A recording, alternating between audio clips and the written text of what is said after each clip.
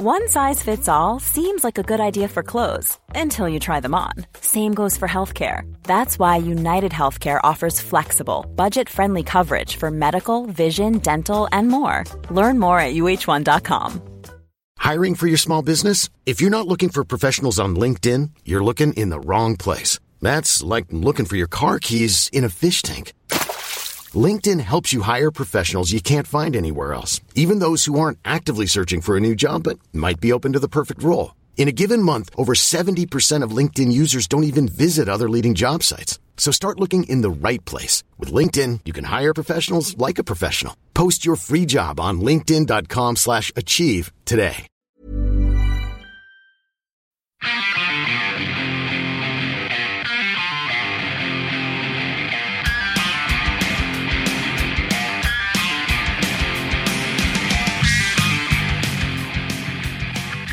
Welcome to Going Off Track. My name's Jonah. I'm Steven. And I'm Brad.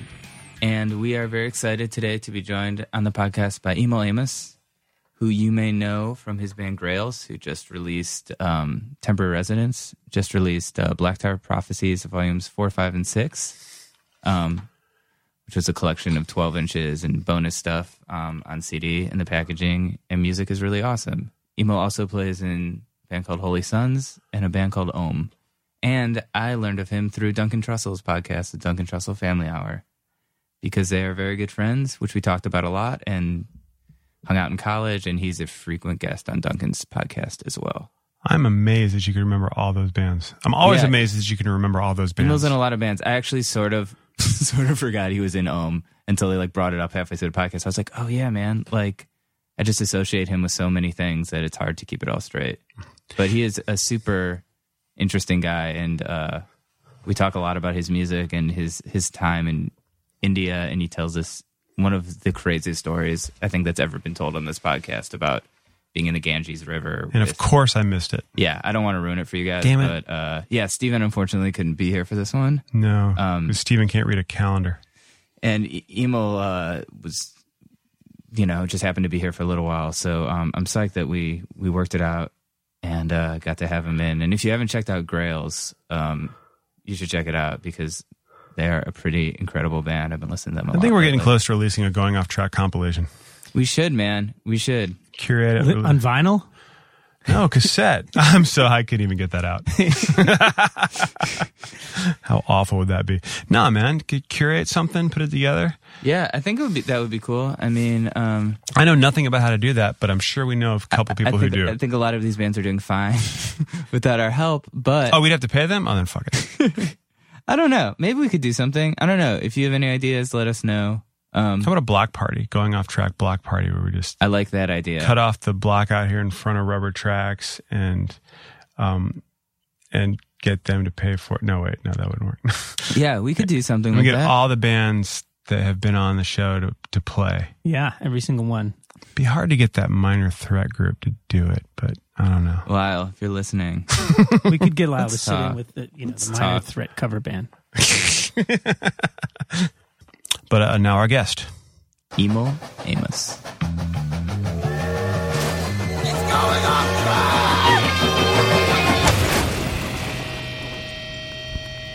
Today we have Emil Amos from Grails, Holy Sons, and I became familiar with you. I knew about Grails and Holy Sons, but through Duncan's podcast, actually, who you've been a guest on a lot. Yeah. I feel like he's my inadvertent manager or something. Yeah. In that way. Well, I don't think we ever thought this would happen. Like we would, what we thought about in private in college would ever be some sort of public, up for consumption. These ideas would be like interesting to anybody, but here we are, and it's like worked out to some degree so we can have like odd public conversations and people seem to be interested. It's hard to believe, really. It is, but it's weird because I feel like they're the conversations that I wish I had in college that I feel like I didn't really. I don't know if I didn't go to the right school or wasn't friends with the right people, but yeah, you have to understand. We went to a farm school with 700 people in like a the spiritual, like, you know, the Native American heritage of the Blue Ridge Parkway, and like the particular area. It's like the birth of all country music, Jimmy Rogers and like the Louvin brothers or the Delmore brothers. All these people came from there. And so the energy, like Asheville is all about like new age, you know, energy, you know, interpretations and shit. And so, like, whether we knew it or not, we just went off to college, I think, to make our parents happy. You know, we weren't trying to get anything done necessarily.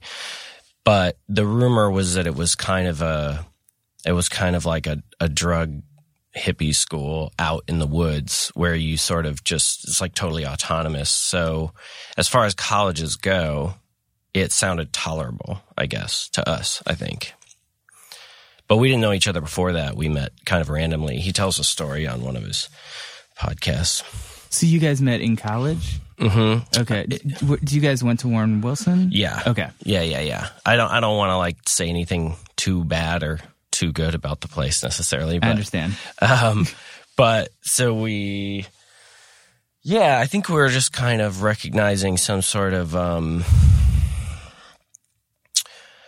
the way I remember it was like a particular woundedness about each other. Like when you see someone from far away and you relate to them, kind of how bad they're doing. Like they're not assimilating correctly into society. And so you developed this weird affection for them. And we started to, I can't remember exactly everything. Like he remembers details that I can't remember, but we just started to bond on this weird, we got really into secret societies somehow. I can't remember why or how, but that was like this strange bonding point. And then he actually hung out with the Hare Krishnas all the time, and he started trying to get me to come and check it out. And it's kind of becomes a very, very long story from there, where we went to India and kind of imploded in so many ways, and then came back, and he went off to LA and I went to Portland. Okay. That's a simple version. Gotcha. And you're based in Portland now? I was for 14 years, and I just moved here like 3 weeks ago. Nice. Oh yeah, I wasn't sure if you were here permanently or you're just here for the summer.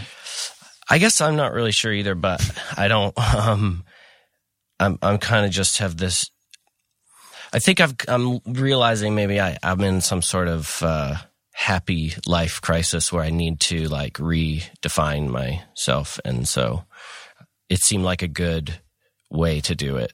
Remove myself from like something that I was just way too repetitive and ultimately too easy. So I had to figure out a way to look at myself in the mirror again without just sort of like everything blending into itself in it's kind of a hedonist like boredom out there in Portland. Everything was just too easy and quiet, and quality of life was too good. Yeah, I was out there in December with Vanessa, and I had so much fun, but I felt like I feel like, well, first I wouldn't have to work that much, so I felt like I would get really lazy, because I was like, my rent would be so insanely cheap compared to here.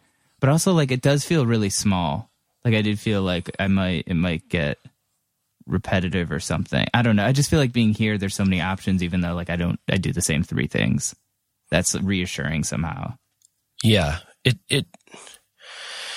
I'm sure people like can do the same thing here, but I just go to the same place. I'm like really ritualistic. So I was just going to the same places and doing the same things for like 14 years. Right. So right. I had to throw a wrench in that, just for my own development. But as a place, I mean, it's just so hospitable that it's ironic that being so happy would end up being boring. But a couple times in my life, this, I guess, being the second time, I've like gotten, the first time I got so happy, I just couldn't stand it. At one point, I just got so bored of everything being perfect all the time. It's around, I think it was 98 or so around when we went to India, but we were both going through these Duncan and I were both going through these like sort of massive transformations. Mine happened really fast and his kind of happened a little slower. But these sort of religious transformations, like Duncan was the only person I've ever met in my life that was like overtly religious. Like that was like that was an exotic commodity to me. I'd never met anybody that was genuinely religious, which it's a weird thing to even think about. Like, right. What does that mean, you know? Does anybody come to your mind when you think of people who are religious? Because people who call themselves religious, that's not what I'm talking about. I'm talking about someone you encounter that like he says sometimes like changes the orbit of your development or something like that. No, I can't think of anyone. Isn't that weird? Yeah, that is weird. It's kind of disturbing, really. But very honest. Right. Know? So was this India trip, was that the one where he had that guy on who was writing the book, The Answer to the Riddle is Me or something? Yeah. Have you heard about that much? I remember I listened to that episode, him talking about the experience on Duncan's podcast. Right. And, yes. And then I like pre-ordered the book on Amazon, but it looked like it wasn't coming out for a really long time or something. I think it comes out, I think it either comes out early 2014 or in a couple months. But it's funny. None of us knew each other before college. So then Dave was he was like slightly older. He was a RD, which is like, you know, the person that keeps the younger partiers in line in the dorm. Right. And he lived and worked in the dorm across from me. It was kind of known as like the male party dorm, like the most like Animal House or something. And I was like public enemy number one or something. And I have memories of being in like a dorm room party on some, you know, Tuesday night or something, and the RD comes around and knocks on your door if you're too loud and people can't study and stuff. And the door opened up and it was Dave, and he was just, you know, it's just like a horrible job, you know. And I had a bottle of whiskey in one hand and a beer in the other, and I had my mouth open and I was pouring them both in and like probably like screaming some obscenity. And my eyes met with him, and he was, you know, shocked at just kind of, I think he just probably thought I was a really sad person. But so we were kind of like, you know, I was somebody that he had to like get in line or something. And then I think a couple years went by and he kind of humanized me and realized that I wasn't so bad. I got in a lot of trouble. They tried to kick me out of the school. And then I found one teacher who me and Duncan talk a lot about, that kind of, he was kind of my guide into like how to like express myself and figure out how to like get decent grades, and things started to work out. And all the time me and Duncan were hanging out, we were sort of, one of the main things we did was these prank calls, that were in our little world. There were these legendary things that, you know, at the time I thought were pretty cutting edge, and were certainly like more like forward thinking than the Jerky Boys or something like, you know. And I thought that Duncan was like probably the funniest person I'd ever met in my life. And because he's one of those people that never laughs, you know, when he's doing it's, and the stuff is coming off of his head in a way where he doesn't even think it's funny, and he can't control it. And it's very, very,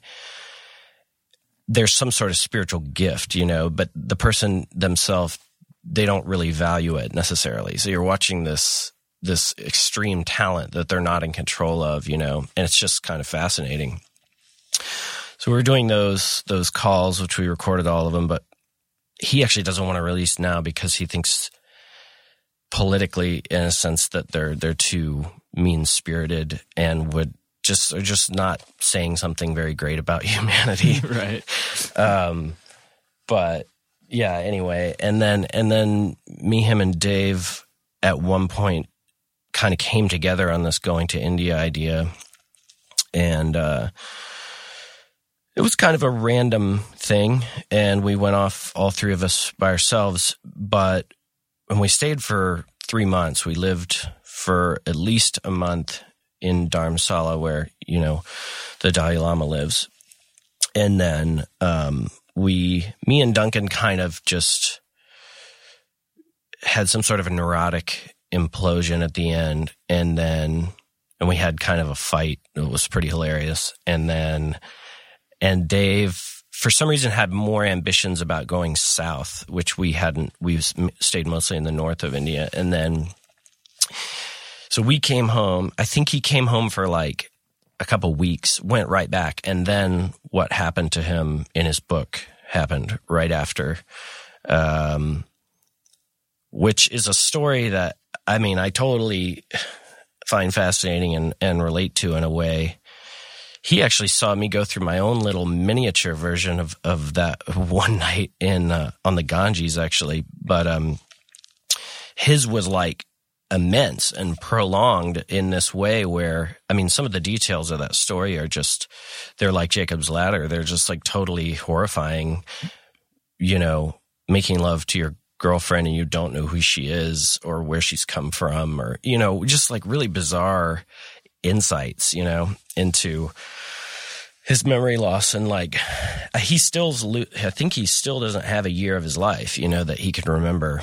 But anyway, his book's coming out, and I'm excited to read it just because he's an interesting thinker that'll like draw out the really uncomfortable aspects of like, you know, identity and like just losing it completely, and then trying to regain like your footing psychologically under the heading of like your name and the concept of you. I think he'll do a really good job of that, you know? Yeah, I can't wait to read it. That sounds incredible. Totally.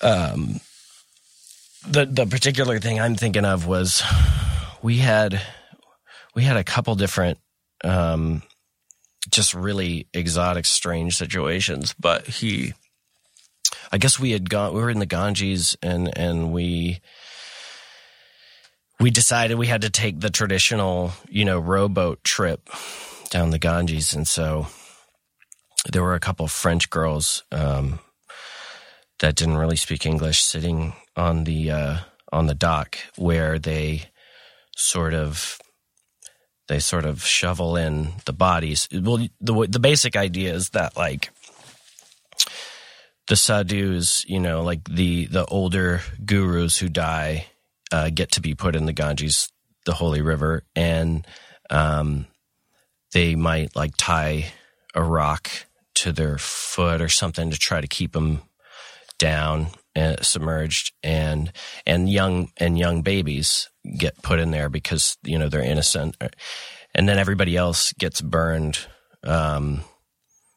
Not everybody else, I suppose, but like a lot of people get burned on the dock on these piles of wood.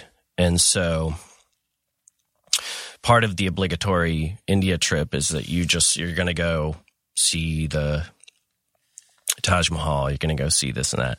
And so this part of the obligatory trip, you know, you go down the Ganges. And so part of that obligatory like element is that you do the religious drugs, because the religious drugs are kind of even controlled by these little government stands, because I think it's just so assumed and ingrained into Varanasi in the culture that the government, you know, there's no point in them trying to ban it. They sell it themselves. So you go, and I guess we got like special opium cookies and different, you know, I guess, well, they pull this gum off of long leaves called bhang, like BHANG, and it looks like silly putty, and it's like dark green. And you go and you buy the balls, and then you go back to your hotel, and you can get your cook to make you a bhang lassi or some sort of drink to consume it. And so we had way too much of this stuff and didn't know until it was too late. And then I think I ate some cookies and was getting in the boat with the French girls and still like ducking down and smoking opium because I thought, that the bong wasn't working. And I guess I was terrified of not being inebriated. So, so we're going down the river. Actually, the first thing that happened was our boat dipped into the water, which is, it's so thick brown, like you've never seen anything like. It's almost like a mud lava color or something. And we immediately hit a floating dead baby, And I had to tell the guys to kind of look the other way because they were a little more disgusted by that kind of stuff at the time. And so it's pretty disgusting. I mean, it actually had like, I think things like living on it and in it, and anyway, but that's you're embracing the natural aspects of life here. And so we started floating down the river, and on the right side is the far side where nobody lives. And so somehow the bodies float back up over there, and there's these packs of wild dogs, and so they eat the people in front of you there. And then you're hitting the bodies in the water, and then on the left, they're burning them.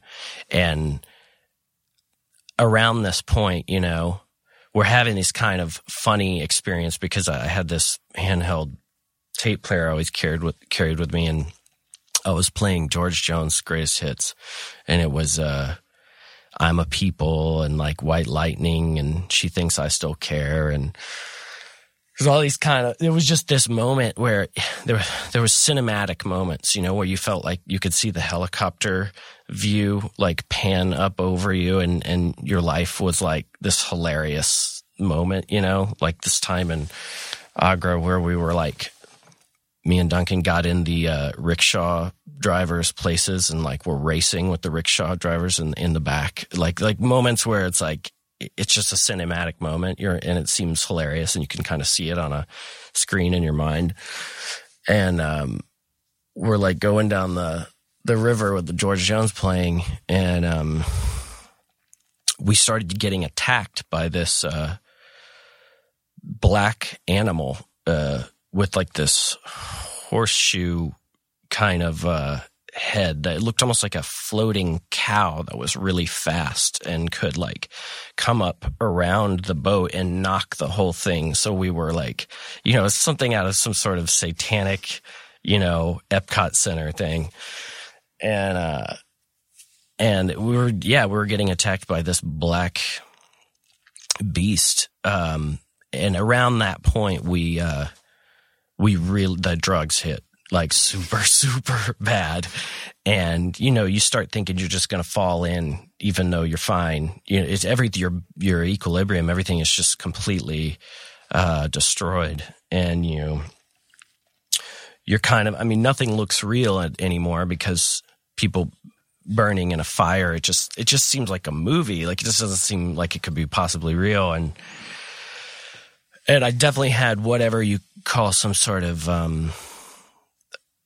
psychological implosion or something, where I couldn't function at some point and didn't know what to do, to the point where this very, very, very small Indian man, like incredibly muscular, like rowed us back upstream and took us back to where we came from. And I fell off of the boat and kind of caught myself on David, and he started to realize how bad this was, like how far gone we were. But I had gone way, way too far. And we were walking back to the room, and underneath a bridge, there was all these people performing this kind of witchy rite. And Duncan and Dave kind of got sucked into it, and they were chanting and like banging tambourines and kind of summoning some force of the universe. And I was just like, I gotta go, I just gotta go like reset and clear my mind. And I went back to the hotel room and I laid down on the bed, which was this huge, fluffy bed, and the power went out is what happened across the city. And there was no light, and I was locked in this tiny, hot room. And I tried to think of what the building looked like, or like how it faced the street, all the things you just to get your context, and I couldn't think of that. And I tried to think of like the stairwell, or like what the door guy looked like, or anything, and I couldn't think of anything. And I started to try to think of like what I looked like or anything. And I had nothing, and then I tried to kind of feel my body, and I couldn't feel anything, and try to sense where the walls were, or the definition of like where I start and where I stop. And that was all gone. And then, I was just I had a sense that I was just like a light, like a dim little light, just in the dark, in the entire universe, and that there was nothing and no bounds and no sort of, there was nothing. And so it was totally horrible. Like there was a moment where it was okay. And then I realized that I was sort of dead or going to die, or some part of my brain told me, get out of there or do something about it. And, somebody eventually opened the door or something, because I was locked in, and then I fell down a huge set of stairs and ended up at a locked gate, like a ape, in a Twilight Zone, just shaking the locked gate because they had locked us in to keep out hobos or something. And I was just looking out these bars, just thinking, what am I going to do? I don't know where I am or who I am. And I looked down, and there was a little tiny Indian man on the stone floor, and he smiled at me, and he just told me, come down, come lie with me, And I was like, that sounds like a good idea. and I woke up the next day, and, I wasn't happy anymore. Like, as a person, like, things changed a little bit. Like, I was really psychologically, I couldn't believe I could be destroyed so easily, like in one night like that, just totally mentally shattered. So anyway, David's story is like that over the course of 2 years, which is not cool. That's not, because his is attributed to a drug, that the government sanctions, Have you thought about writing a book at all about your, maybe not, that experience is incredible, but just maybe a broader or anything like that? I used to work on a book like 5 or 6 years ago, like all the time, actually. It was about how I had a guru when I was 15 or so. I had a guru, and we were like, it wasn't like a normal guru. It was like a evil guru. And we were like, I like to think we were like, Rimbaud and Verlaine, like two, like, just like completely fucked up people on the outskirts of society, like laughing and kind of, performing magical rites late into the night and existing, as sort of on another planet, and having like a really amazing creative good time, but it kind of went sour at one point. But, I used to write a book about that. I think it was called My Best Friend or something like that. But I turned it in once to a publisher, and we lost touch, and I gave up on it because honestly, it's just writing is way too hard. It's super, super hard because it's so discouraging rereading. After like the 1,000th time you've read something, it's almost impossible to know if it's worth anybody's time anymore. It's just so dizzying, editing and rereading. And music is much more obvious what's good and bad, if that makes any sense. Have you written much? A little bit. I've done a lot of both. And yeah, I guess that you're right. I don't know. I feel like I get that way about music also too. Like you know what I mean?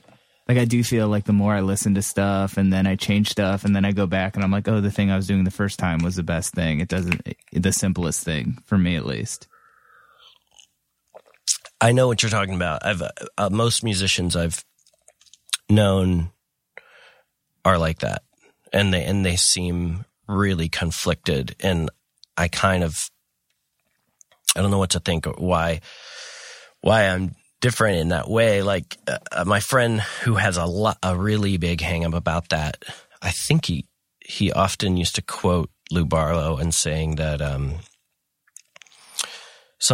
think he said something like, my only talent is finishing a song. Like that's what I'm good at. I can finish. And if you think about like playing pool, that is the main talent, you know? I can play pool really well, but I can't finish for some reason. I get somehow caught up in my mind at some point. I stop understanding the concept of winning or something and closing the deal. If you're a realtor or something, that would be all that matters, you know? That's exactly the point, you know? So I know what you mean. Well, you also have such different outlets for music. I feel like Holy Sons and Grails are so kind of sonically different that you sort of have both of those areas, I guess, where it's not always the same kind of voice. Yeah. I mean, those two, I have two other ones too. Oh, really? Okay. But those two are like... There's got to be some weird German word for this, or Russian. Actually, it's got to be Russian. But those two bands, I feel like, are not particularly born of failure, but born of like such obscurity that they fermented in this boiling pot of being able to do whatever you want. You know, it's kind of like how we generally think of music in the 80s and SST and stuff. You know, it's like you look back now and no one can figure out why it was so varied and it was so original. It's almost impossible to wrap your head around that group of bands just being themselves and being so unique. It seems mathematically impossible. And yet, scientifically, all we have to understand is that they didn't really think anyone would care. So following that logic, you know, that is an extremely fruitful context to be born of, you know? I mean, it's just across the board. I mean, the true like punk spirit of that time, I guess.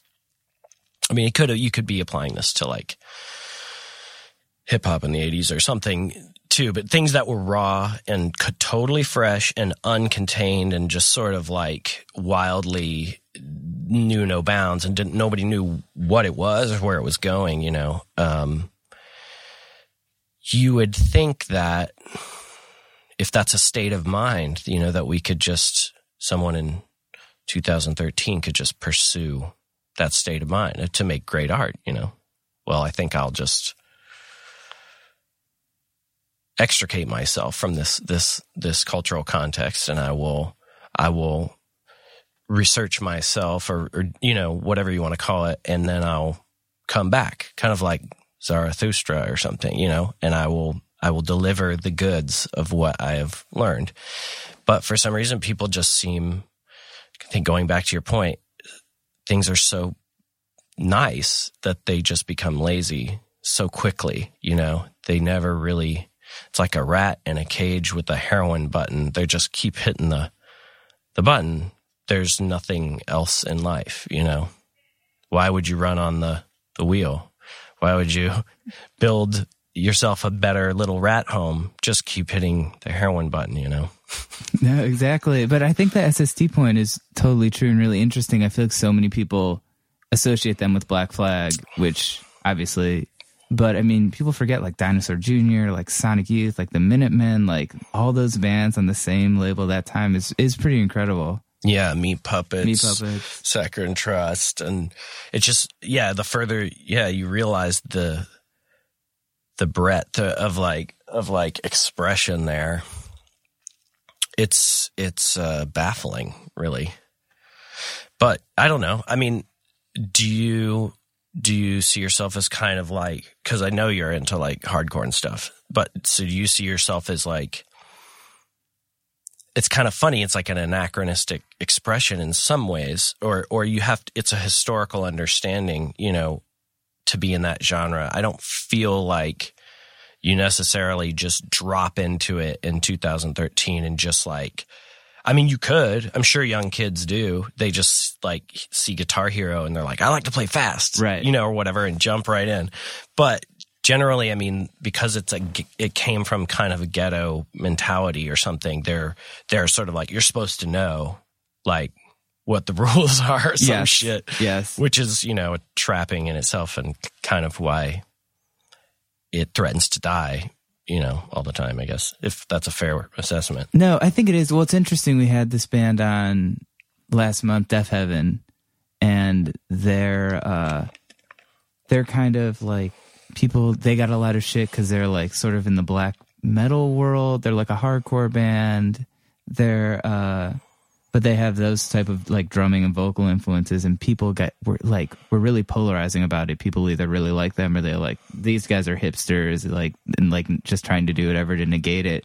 And it's so weird because I feel like hardcore a little bit too. The genre itself can be so inherently formulaic that if you step outside, people are like, will get shut off. They'll be like, oh, this isn't the thing I like.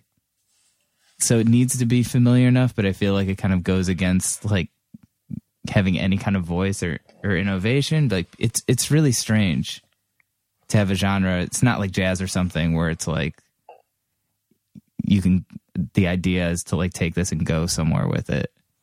Well, that's ironic because if I don't know how many jazzer dudes you've known, but they are the worst. They are the worst. But there's a big, I mean, I know obviously Herbie Hancock and stuff. There's a big Nichiren Buddhism kind of jazz connection. Mm-hmm. Probably, yeah. You might be thinking of Narada, Michael Walden, and like definitely through the spiritual elements of like Mahavishnu Orchestra and all that stuff for sure. No, I know what you're talking about completely.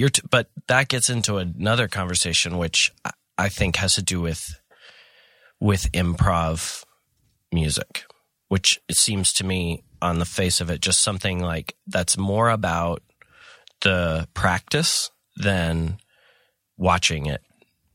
That's a value judgment. But from my perspective as a musician, it's like the difference between playing basketball and watching basketball. The point ultimately, originally, was to do it, not to just like memorize stats and like have a favorite player and paint your face and shit. You know? Right. But yeah, jazz is like kind of a different category for sure. But I know what you're talking about. Something based theoretically on exploration, right? Versus hardcore, which is like almost like a prison compared to that. Yes, you know? Yes, exactly. But I do think that this might sound a little ass-kissy, but it doesn't, I guess. But I do think Temporary Residents, like Jeremy and Anna and Alfie and those guys, like what they're doing over there, I feel like with their roster and their kind of the packaging they do and that stuff, like it's not like SST, but I do feel like I know when I get something from them that it will not sound, I don't know what it will sound like necessarily, but I will probably find it at least engaging. Yeah, that's an interesting point because Jeremy and Anna, they might be the only people I because I think I work with like 5 different labels, and most of them are here. But they're the main people that I come into contact with that can drop like references into normal conversation, that aren't even like outrageous about. Like Anna brings up Breadwinner, which is like one of my favorite bands because they played Chapel Hill a lot, when I was a little kid, and I don't know why. I still can listen to that band. That's weird though to me that like something can stand up so well, and also have no one kind of know about it really, to be a dead language ultimately. And you're right, like Jeremy and Anna understand that flashpoint, and it's like it's just as real as it was then. And then most labels though, and most like underground, the trajectory generally is like largely lost that plot, like for better or worse. It just, most people don't identify with hardcore that much. You know what I mean? Like, although it paved maybe a lot of the like touring routes of the US and like paved a lot of initially even like maybe the indie rock industry, people don't know or care, or I mean it's kind of like a thing of the past to a lot of people, I think it's also looked on as like maybe juvenile to an extent, or like I don't know, like not, we can clean that up, don't worry about it, it's totally no big deal. Like it's for kids or something, I think. Yeah. Maybe like, I don't know if you know, but I broke my arm skateboarding. I guess it was last year. I'm in this other band called Ohm. Oh yeah, of course. Right. Well, and what is the fourth band? It's called Lilacs and Champagne. I mean, your point was right on. Like they're all 4 totally different, but the newer one is kind of like instrumental hip hop or something like that. Okay. And so anyway, Ohm's record came out last year, and it was a day it came out, and I went skateboarding to get some exercise around the block because it was my job. The tour was coming up, and I needed to like even just respiratory, like I needed to like get ready to do a lot of fucking work, and I was just paying attention to traffic going really pretty fast, but like I wasn't doing anything stupid, but there was the handle of a grate in the sidewalk was up, and it just like threw me super, super hard. And once we had to put up on the internet, which I was a little nervous about because I'd never canceled a big tour.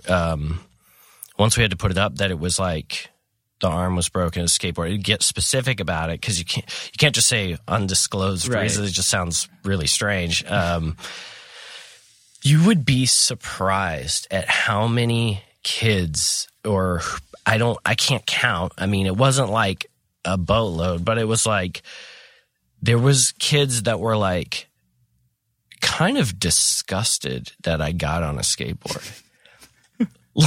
I know. Are you serious? Yeah, there was one in particular that when I say disgusted, I mean like they were shocked, Yeah. Like, and there was one kid in particular that came on the Ohm Facebook page that was like, it wasn't like he said like you should be shot, but it was pretty close. It was like, just saying I was like an indescribable, like a level of loser that he just couldn't believe that I would, after 20 years old, I think was the cutoff he made, get on a skateboard. And I was just like, wow, like how can you even, have such a strong opinion about that? And then also kind of come on the band's page is a little strange, because what's really the point? Like, why are you there? Why? Right, you're not going to open a dialogue that way. Just like you'd think that's for somewhere else, for another place, but like I don't know. Is it to go to the Nike page and complain about their shoelaces? Not only do you look like mentally ill, but you kind of are already like you're putting yourself under the umbrella of the culture anyway at that point, because you're the guy that writes on the Nike page every day. So you're kind of like already, I don't know. It just seems like a very small way of living, you know? Anyway, that really surprised me. But, I think going back to your point, like, there's a lot of, just like in hardcore, there's a lot of like, true believer like sentiment out there that like people would still probably physically fight you over if you know, like when I was a kid, it was like you couldn't wear certain shit or it meant supposedly you were a Nazi or something. Right. You know, you'd get your jaw broken if you had the wrong shoelaces on or something. It's like, it's always like, you know, with any cult or like a Christian on the train yesterday that was babbling about, you know, page whatever, where somebody, you know, ate a shrub and turned into a goat, you know, and some kid was memorizing. There's always like this obscure, arbitrary knowledge you must memorize, or Scientology or whatever, you know. It's just part of the rules of a cult, you know? No, definitely. But I'm curious, though, getting back to that kid who's giving you shit about breaking your arm, I mean, do you think any of that is generational in the sense that, like, he's probably really good at Tony Hawk and Guitar Hero, but that's not the same as, like, skateboarding and playing guitar? I mean, do you think that generation is moving more? Because I also just watched Rogan's show, the new one where they have Kurzweil on and Duncan, and they're talking about downloading your consciousness and the singularity and all that stuff. I mean, do you think that it's going to get people are not going to be able to identify with these kind of like physical acts in the future? Or just, I don't know, like maybe I just get too wrapped up in that stuff, but that's really been on my mind a lot, I guess. I mean, it's something to worry about, I guess, if people are becoming more and more removed from themselves in general, if we're leading towards like the next big spiritual crisis or something, you know. But in general, I'm of the persuasion that things actually never really change that much. You know, that teenagers in Stand By Me or like, you know, some image of the 50s would have gone off on each other and been just as foul-mouthed and idiotic, you know, and just like totally shallow about you're not being the right kind of person. Like you ought to change, you know, and you should stand within these boundaries to be cool, you know, or whatever. That's never changed, you know. I really don't think in that way, like the brain chemistry that we have generally as we grow up, it is still kind of just follows the same trajectory. I think it's a different question maybe to ask about societal values as they change and become maybe like, I'm not sure, I didn't see their conversation, but like as life becomes more virtual and all of that stuff, that's like maybe a slightly different conversation. But a teenager like talking shit on the internet about a guy who falls down, that's not new. Right. You know what I mean? Yes, that is definitely true. I mean, that's like the oldest, funniest thing. When you're 11, see an old man fall down, that's hilarious, you know? We talk about that a lot on the podcast, is like the comment section of websites. And it's like, to me, like whenever I'm like feeling good about humanity, click on like any YouTube video and I'm just like, oh my God, is everyone this racist? Like, is the world really like, and who's doing this? And like, it's really, really, it brings out this weird aspect of humanity to me where it's like okay to say stuff you would never say to someone in real life. Yeah, I think the only comfort, I guess if you want to get down to some fundamental issues, the things that you can control within your life, you know, that actually matter is like, you know, there's different roles you can take up in the culture, and like being a total, just like a complete consumer grade human being that like accepts that they don't want to change anything or really join the force of creativity in the universe. Like, and just, they would like to just sit on their couch with their hands in like a bag of Cheetos and just watch the world go by, you know, and kind of buy things that other people make, you know, and check out the new trailer for the new Batman, you know, or whatever. Right. It's like that as a metaphor is where they've put their life. And when they do die and their life flashes before them, they'll just see a bunch of like trailers for Ernest Goes to Camp and whatever, you know, whatever. But they never fundamentally wanted to join the force of like creativity. They never wanted to open, in a sense, like you said about music, like open themselves to actual exploration. So when you think about that culture, and I don't mean that when I see it, I just get this lofty feeling or anything, but you have to return to the fundamental tenets of like what's actually important about your life, what you can control, and what makes you happy is that, you know, you don't want to become that. You don't want to be part of that, and you don't want to put your life energy there and just observe other people living. And in a sense, the comments section is metaphorically an observation of what other people do, you know? So ultimately, by definition, that's like your life has gone down the drain. You know what I mean? You're wasting your fucking life, you know? How does that happen, though? Shit. I mean, I've talked to so many people where they just have no shame with just saying like I know I'm a consumer. That I don't know why I find that kind of shocking. Like you know that you have nothing to say to other people.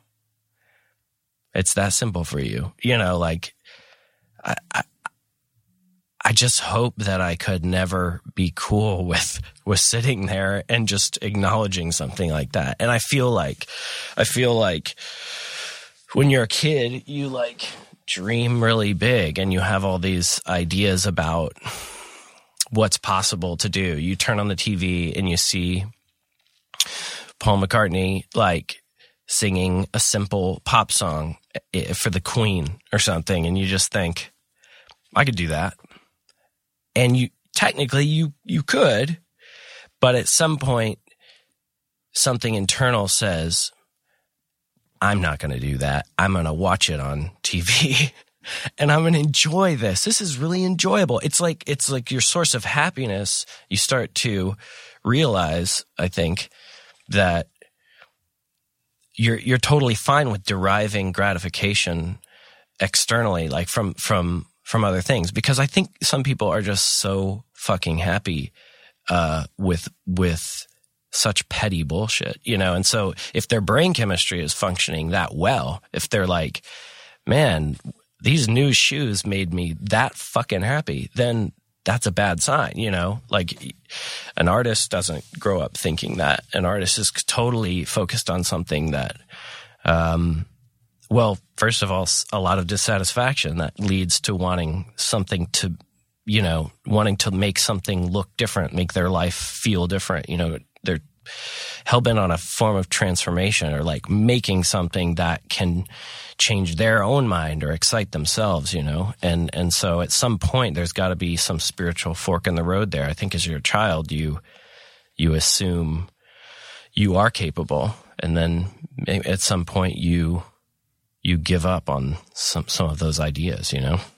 No, I think that's totally true. But it's interesting I feel like me and you probably have a lot of the similar tastes, but sometimes when people are talking about a new trailer, some TV show, whatever, I sometimes feel like I'm missing out on this cultural dialogue. Like I have nothing to contribute to this, and not because I want to be like, I don't watch that, you know, not like I feel like I'm better or more intellectual, but I just feel like they're speaking another language and I just can't bring anything to the conversation.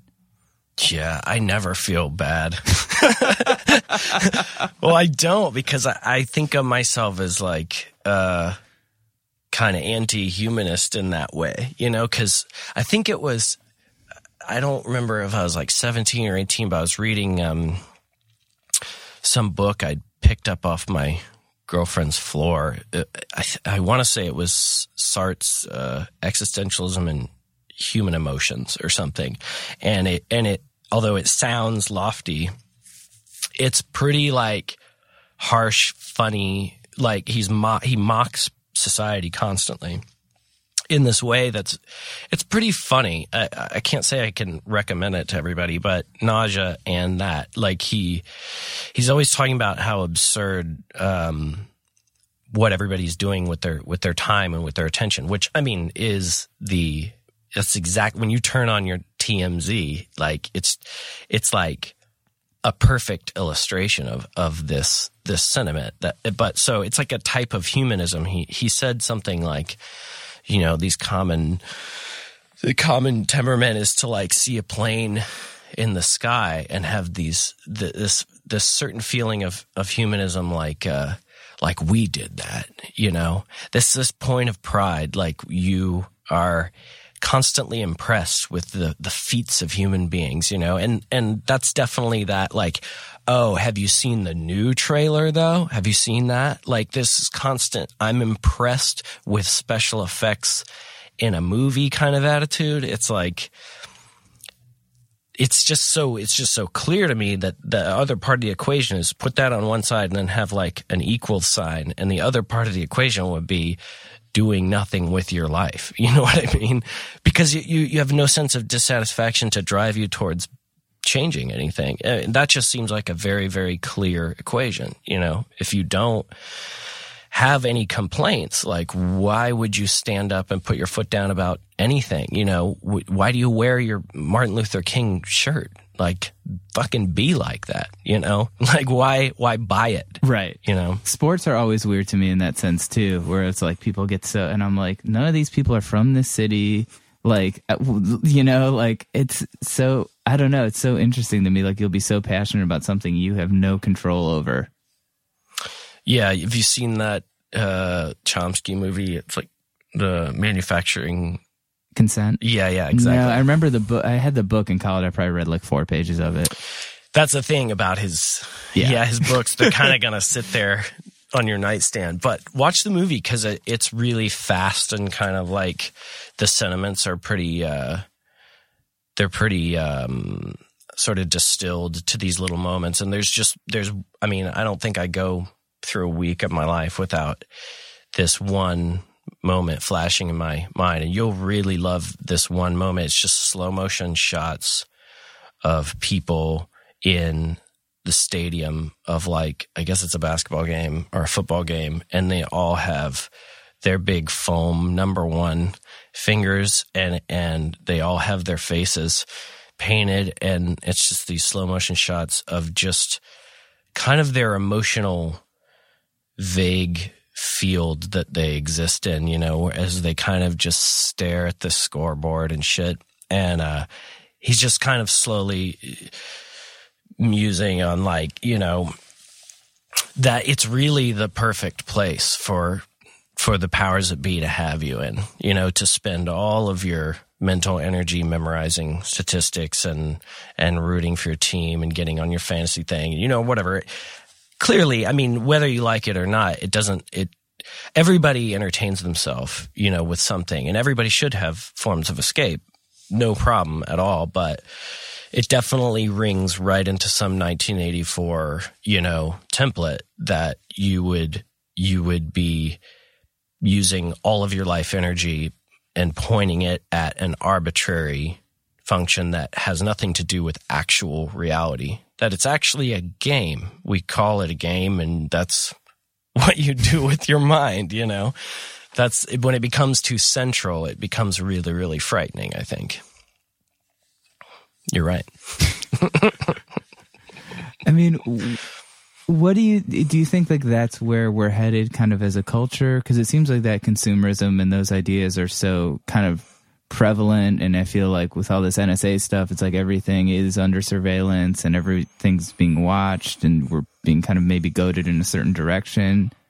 Or do you feel like that human spirit will kind of find its way, I guess, in a sense? Yeah, I always come back to things not really changing much in some scientific way, that, you know, nothing can be created or destroyed. You know, that the spirits, you know, when a monk and a nun die on the other side of the world, it doesn't mean that there will never be a monk or a nun's spirit, you know, or their intelligence or their value system is gone and erased. I mean, it seems like, although a Tibetan culture, you know, could fade away and die into the background, it just seems like the rhythm of life the pendulum has to swing back. So there's enough intelligence in the world, even though it's brand new intelligence being born into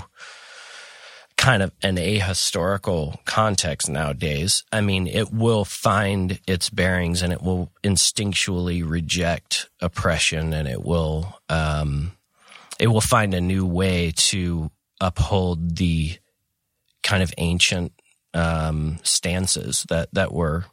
I mean, you know, it's not like all has ever been really lost looking back. You know, I think maybe environmentally we have a lot to worry about, things that we can't control, you know, but it'll be too late for that when it happens anyway. We'll all just look at each other like it's so embarrassing that we're just another, you know, petty chapter in a book that we couldn't do anything about it. You know, that is embarrassing.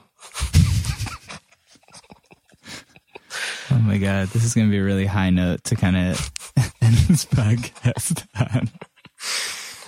on. Well, we'll probably see each other again. I assume if we go to the same shows or anything, or I'll definitely get you in. I'm playing 2 shows in the next couple of months here, which is really irregular, actually. If you want to come to Grails, Lilacs and Champagne at St. Vitus. And then I think Lilacs Champagne is doing something that hasn't been announced yet in October. It's like kind of a big festival in Red Hook that's supposed to be awesome. Oh, yeah, that'd be great. We've had 2 of the owners of Vitus on this podcast. Cool. So, yeah, definitely. And Grails has a new record coming out? We do. I brought it for you. Oh, awesome. Thank you. Yes. It's a series called Black Tar Prophecies that's sort of... It's kind of like an alternate methodology or something that we put ourselves into, making home recordings and twisting them until they are just it's meant to not really be like a band, you know. It's meant to be more imaginative, like you could just do anything you want to do, that you don't have to, you know, worry about presenting it that way on stage or anything like that. It's supposed to be like a really free mode for the band. So that's a compilation coming out of those different volumes of us trying to break any molds we've set up, you know, if that makes any sense. It does, definitely. I mean, it seems like you, like what you were saying earlier about being happy and feeling like needing to change that, and maybe this might be a little tenuous connection, but like setting up this kind of, that new kind of process on purpose to kind of make things more challenging, I'm sure, because you're not used to it. I mean, do you like that idea of sort of challenging yourself and maybe stepping outside of what's instinctual or what's normal to you in a sense? Well, I don't know if like this was like my destiny to have gone through this very specific trajectory of becoming of ending up with like this weird kind of career that I have, which is sort of one where I do ultimately get to do whatever I want, and then I can put one of the names on it or something. So I don't know if that was destiny, that like I had to go through a lot of hard periods and then like I would be awarded that, or if it's like it would have happened early on anyway or later on, you know. I'm not sure if... But I think that my personality would have fought for and looked for total freedom in whatever situation I would have ended up in an alternate universe. So, in a sense, I think, you know, the most desirable thing for any artist, and I think pretty much across the board, would be like a type of total freedom where you were left to your own in kind of like this hermetic way, and you are allowed to totally melt yourself down and kind of investigate the true potentiality of just like anything you could think of. And, you know, most people who are on stage and out there, actors, or, you know, they don't want that necessarily, you know, because they're kind of happier being, I guess, some form of cog, you know, or whatever in a bigger machine, that they don't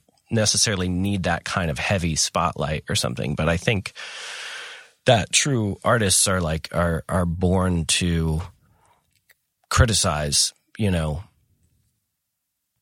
everything around them and sort of destroy everything that is holding them into worldviews that are just your basic restrictive, law-abiding, you know, kind of modes of existing within, you know, basically just following all rules and behaving yourself. And so that's the dream, you know, is to be given the ability to like do whatever you want. And then it's on you, you know, to do a good job. It's within your own universe that you have to refine yourself and, you know, have discipline. Things that I think come innately in human beings, you know, like Kropotkin or like people believing that people are just good, like we're sort of saying that these things won't go away, and that you can trust the universe and the rhythm of it, that you don't necessarily have to worry about, you know, the surveillance, or you don't have to worry about necessarily any form of evil dominating, because mathematically maybe there's no way that it actually can, you know, unless your definition of human beings is actually so haunted and horrible that you believe you ought to live in that kind of paranoia. I mean, we all sit on a fence. We all spend half of our time complaining and worrying, and then half of our time, you know, escaping that state of mind. It's just, where do you want to be on that continuum, you know? How paranoid do you want to be about someone coming to get you and destroying your life? What are you doing so wrong, you know? But, you know, those questions are real and good. It's just, how much time do you want to spend in the trenches, like studying evil? At some point, I think evil is in your bloodstream, and the more you like focus on it, the more it takes a hold of your life, or if that makes any sense.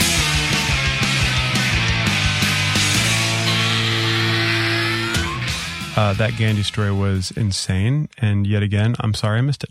Yeah, I like every podcast to include a story about floating past dead babies while doing psychedelics. Yeah. That's what everyone wants to hear, I think. Pretty much. But yeah, that is such a crazy story. And also check out the book he was talking about. It should be out by the time you hear this, I think, or coming out soon, called The Answer to the Riddle Is Me, with that guy David, who went to India with Duncan and Emil, because all the stories that those guys have told about that stage of their lives and that trip is super interesting to me, and I don't really even know any of them, and it's still super interesting. So the sign of a good writer. I don't know you, and I find this cool.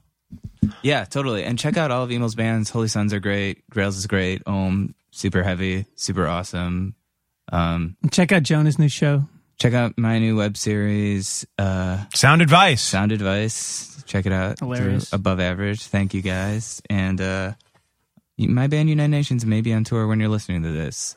We don't really have a website that's updated. Or any dates to announce. Check out our Twitter page. I think it's the official Twitter/the official UN. We've been posting stuff on there.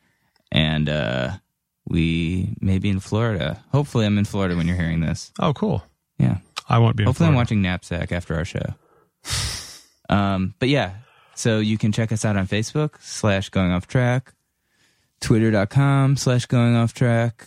I think you're nailing it. Goingofftrack.com. Basically anything, just type in Going Off Track, and either you'll find us or that thing doesn't exist. Right? Although certain people do say, hey, do you want to buy goingofftrack.org and goingofftrack.net? And the answer is no. No, we don't need it. Don't care. I do kind of want to get goingofftrack.xxx. Yeah? Because that is out there. Or Going Off Tracks. Are we going to do an X-rated version? No, that's the funny part. We're not. Well, that would be, if we ever do go to video, it'll be rated X. Yeah, completely. Obviously. Yeah, because we don't wear clothes, and it's just my giant raging just a bunch coffee of cup. Just a big bunch of boners here. Coffee cup. Wow, I've heard tin can. Built like a coffee cup, baby. Grab this mug, honey. With a handle. You should get that looked at.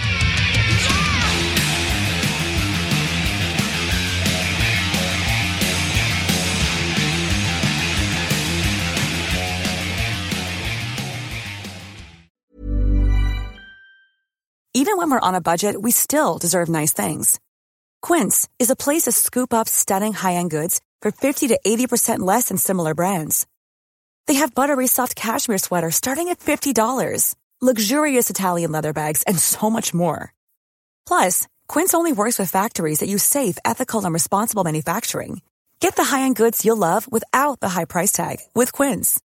Go to quince.com/style for free shipping and 365-day returns. Ever catch yourself eating the same flavorless dinner 3 days in a row?